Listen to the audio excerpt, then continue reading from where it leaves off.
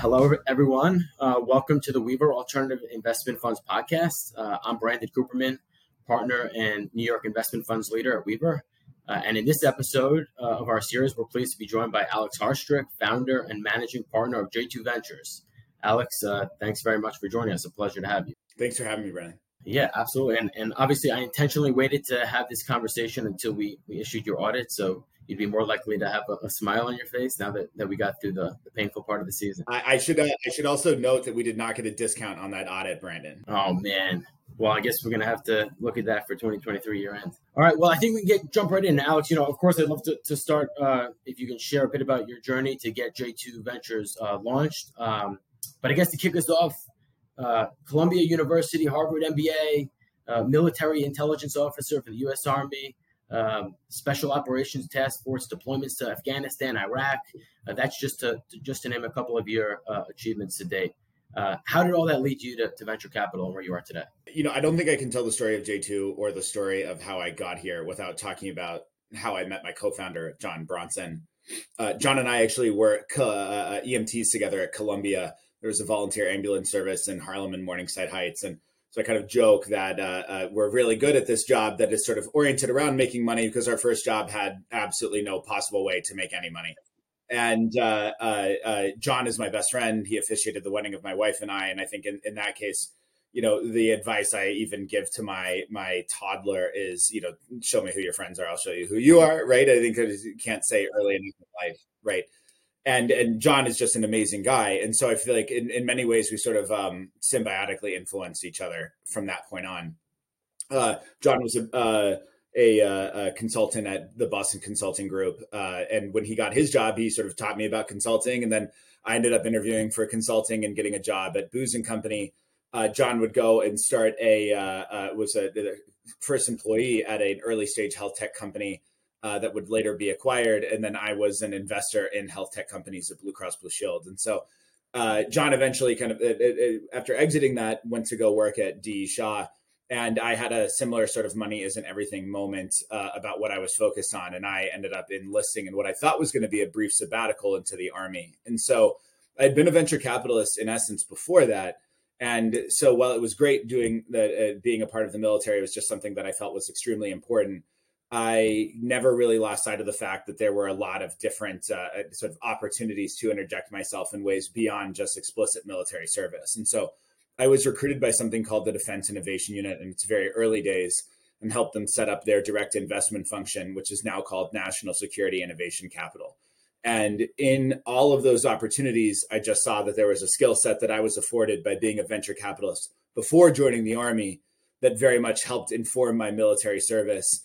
And helping my military service inform my investment theses. And so what it kind of comes to a head, Brandon, is a thought process that I think would be rudimentary to your grandfather, but maybe new to your dad. And, the thought process is for the last 75 years, functionally since World War II, I guess 80 years, the U.S. military has been at the center of just about every great technological leap forward for all of humanity.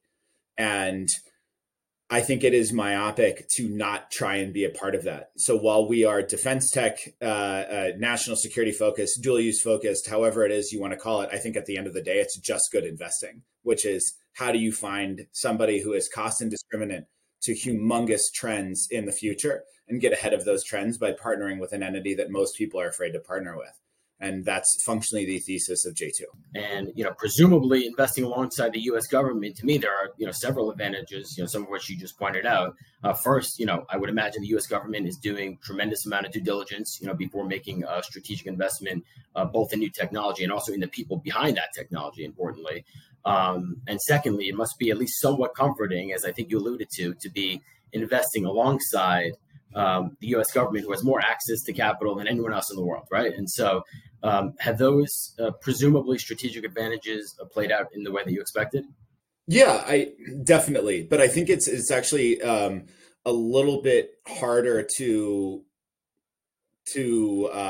qualify than just saying because they have a lot of money, they can do a lot of amazing things. I think one thing that is important to point out is that the U.S. government is not an equity investor in the way that we discuss investing sort of traditionally, right? So they'll put their money in, but those are predominantly through either grant or purchase orders. I'd say the most prolific of which is called Small Business Innovation Research Grants, SBIRs. The government spends around $100 billion on that every single year. And those are things that go everywhere from how do I develop LiDAR with DARPA to how do I fund a research study at Stanford, right? And I think most academic institutions at some point in some capacity have taken advantage of U.S. government funding in the way that J2 Ventures seeks to have companies take advantage of U.S. government funding. And so the government is really, really good from a technical diligence perspective when they're granting a lot of these purchase orders. I mean, it's not perfect, but government experts when it comes to actual engineering are really, really incredible people. But the government makes its money, right, by levying taxes, not by being a profitable entity. And so where the government falls short is in sort of traditional kind of business acumen. And so we have found our sort of product market fit, if you will, in that interaction by giving a helpful perspective in appreciating some of the business and competitive aspects about where these companies exist. And in that sense, the government has a purview that kind of goes this wide, and J2 Ventures focuses on a purview that may be a little bit smaller, but is more intended around venture level outcome. Excellent. That's helpful perspective. Yeah, you mentioned J2's investment thesis. Have there been any unexpected or unanticipated either advantages or disadvantages from investing alongside the government? When I say investing alongside the government too, sometimes we're ahead, sometimes we're behind, depending on where the participation comes from. I think one of the key advantages we've seen is when we were first pitching this thesis and talking about working with government, interest rates were near zero. And there were a lot of companies that were really exciting to invest in that were kind of, we qualify as the software for people element of venture capital, right? And is not entirely sure what they do, but it's asset light and it's really easy to proliferate. And as interest rates have gone up, the government has been a lot more attractive as a partner for a lot of different venture capital firms. And I sort of like to say, I don't know that we're necessarily the first to realize this, but we were definitely one of the first. And I think that part has been very helpful as our thesis has become a little bit more mainstream, coming into this year. I'd say the disadvantage is if you aren't able to properly titrate your participation with government, then it can be a very frustrating bedfellow. And in that case, if you just think that you're going to walk in and you're going to win some major award and you're going to, transform, the internet for army bases, that's going to be a very, very long uphill battle. And there's some expertise that we can help with to help people get very large government contracts. But there are some companies that will just never really be fit for growth in that capacity.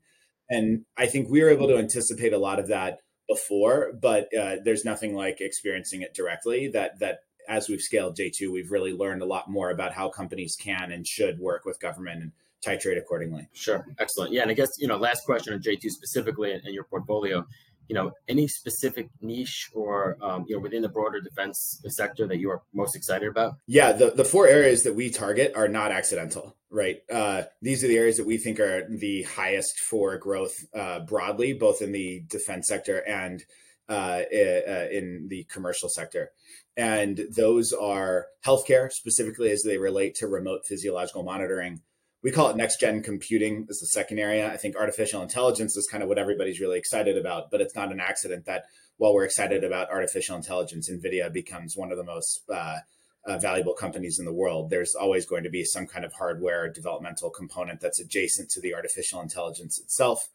Cybersecurity, which functionally is what secures that roadway about all of those different technologies. And then infrastructure technology. How do we make the Earth a better, more livable place by investing in some things that I think will, focus on more like connectivity layers, working with municipal government, a lot of this other kind of things that I think will become more apparent as we invest in the areas. Excellent. Thank you.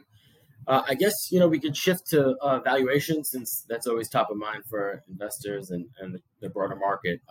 Certainly over the past couple of years and still today, there's been somewhat of a prolonged dislocation between public and private markets in terms of valuations, where I think public markets have generally been decimated and private market valuations have kind of, withstood the test of time, at least relatively. And in addition to the obvious culprits, at least in my view, that there's a supply and demand thing there, right? The public markets, there's been about 1,000 SPACs that have IPO'd, in the past 3 years, and oversaturation in the market. Where in the private side, at least in late 2020 and all of 2021, there was a tremendous amount of capital infused into the market that then needed to be deployed in the private space. And so, for me, almost it's been a little bit of a tale of two markets. How do you see it? I think intelligent investors will always tell you that in the short run, markets are a voting mechanism, and in the long run, they're a weighing mechanism, right? And so I think when people talk about that sort of dislocation, there's an expectation that the public markets are always the exit. And so, really nobody escapes a DCF at some point if you're going to go to the public markets, but most venture exits are acquisitions that will be along a strategic dimension. So I think it's kind of unfair to say the public markets are down, therefore private markets should be down. That dislocation is a feature, not a bug. We have a 10-year hold period. So these assets will have the opportunity to mature in different life cycles in the public markets if they choose to IPO. And if there's an acquisition for whatever reason, we very rarely found acquirers that are excited about acquiring something strictly for revenue, right? It's usually some kind of adjacent market, a very difficult customer set to purchase, a plethora of different reasons. But at the end of the day, humans are humans, whether they are in charge of an enterprise or whether they are an individual making a deal. And I think it is a mischaracterization of the market to just say that one sort of leads to the other and that somebody's irrational on one side and rational on the other.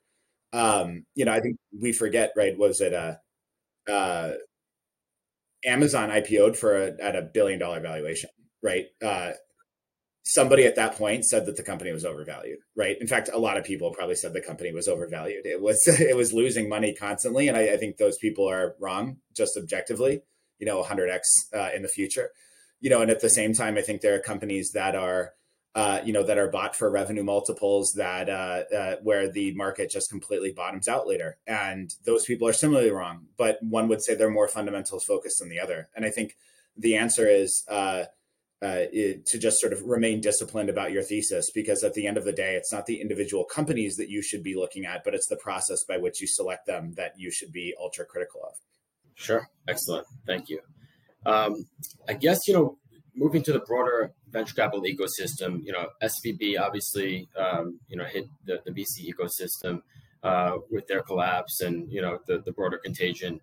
How do you view the current state of the VC ecosystem post SVB, and what type of maybe systemic changes, if any, are you anticipating coming? Yeah, I don't know if SVB necessarily had that much to do with venture capital, right? Because if anything, if I think we're going to look back at this time and think SVB was very intelligent because the core offering that they had. As it related to venture debt was not the issue. It wasn't that underwriting venture capital firms or venture capital companies was the problem. It was all of the securities that they bought and sold as a bank that were the problem, right? So when I say the SVB core thesis about working with early stage technology companies, I think stood the test of time. That was a smart thing to do, and I think you're seeing a lot of people upstream begin to adopt that same mentality, albeit a little bit slower than SVB did. So. I think if anything, that sort of corroborates working with early stage companies is a good idea. But I think for the overall market, it's not about SVB in particular, but rather the space and time where we are right now, which is interest rates are super high. People over allocated to venture during the hot times, all these kind of things. But when people say we're not excited about venture, I don't know what that even means, right? Venture is the same thing that produces Genentech, as produced Facebook, as produced, self-driving cars, right? Like venture as an asset class just means getting ahead of really big ideas early. And so that's never going to go away. You're going to see a lot more people being critical of managers in that space. So you saw this sort of pre-Cambrian era of like hundreds of funds being launched in 2020, 2021, 2022. I think a lot of those funds were never fit for growth, and most of them will not be able to raise subsequent funds. But those who do make it through and have that sort of thesis and that sort of alignment along quality, LPs will notice and they'll double down on. Okay, obviously you've had a lot of success with J2 so far, and hope you have continued success. Obviously, for new fund managers or those looking to raise capital for the first time, any tips you can share, or maybe something that you wish you had known before launching J2? Thank you. I appreciate that comment, by the way, Brandon, because you're the one that looks under the hood at just about everything that we do. So, thank you. Our check already cleared. I should note that. But um, uh, I think early managers need to focus on all of the things that they know they need to focus on, which is what differentiates you in a world where nobody wants another investment manager. Everybody thinks that they're smart. Everybody thinks that they can pick companies that nobody else can see. It's very difficult to prove that, and it's difficult to prove that for an entire portfolio that justifies the risk of the asset class.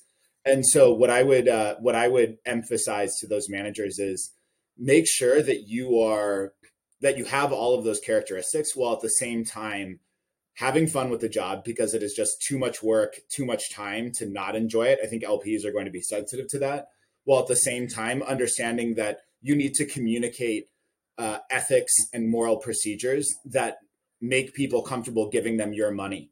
And so no matter how much fun you're having, no matter how diehard you are, you have to understand that you are a fiduciary, and that people are ultra sensitive to what you do when nobody is looking, and making sure that you can communicate that as explicitly as possible in the diligence process, because nobody just wants to give up their money.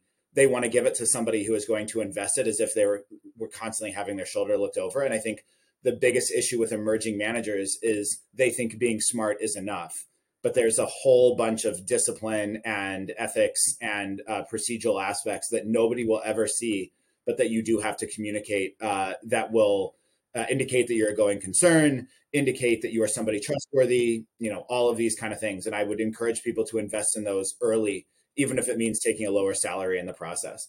All right. Well, there you have it. Words of wisdom from Alex Harstrick of J2 Ventures.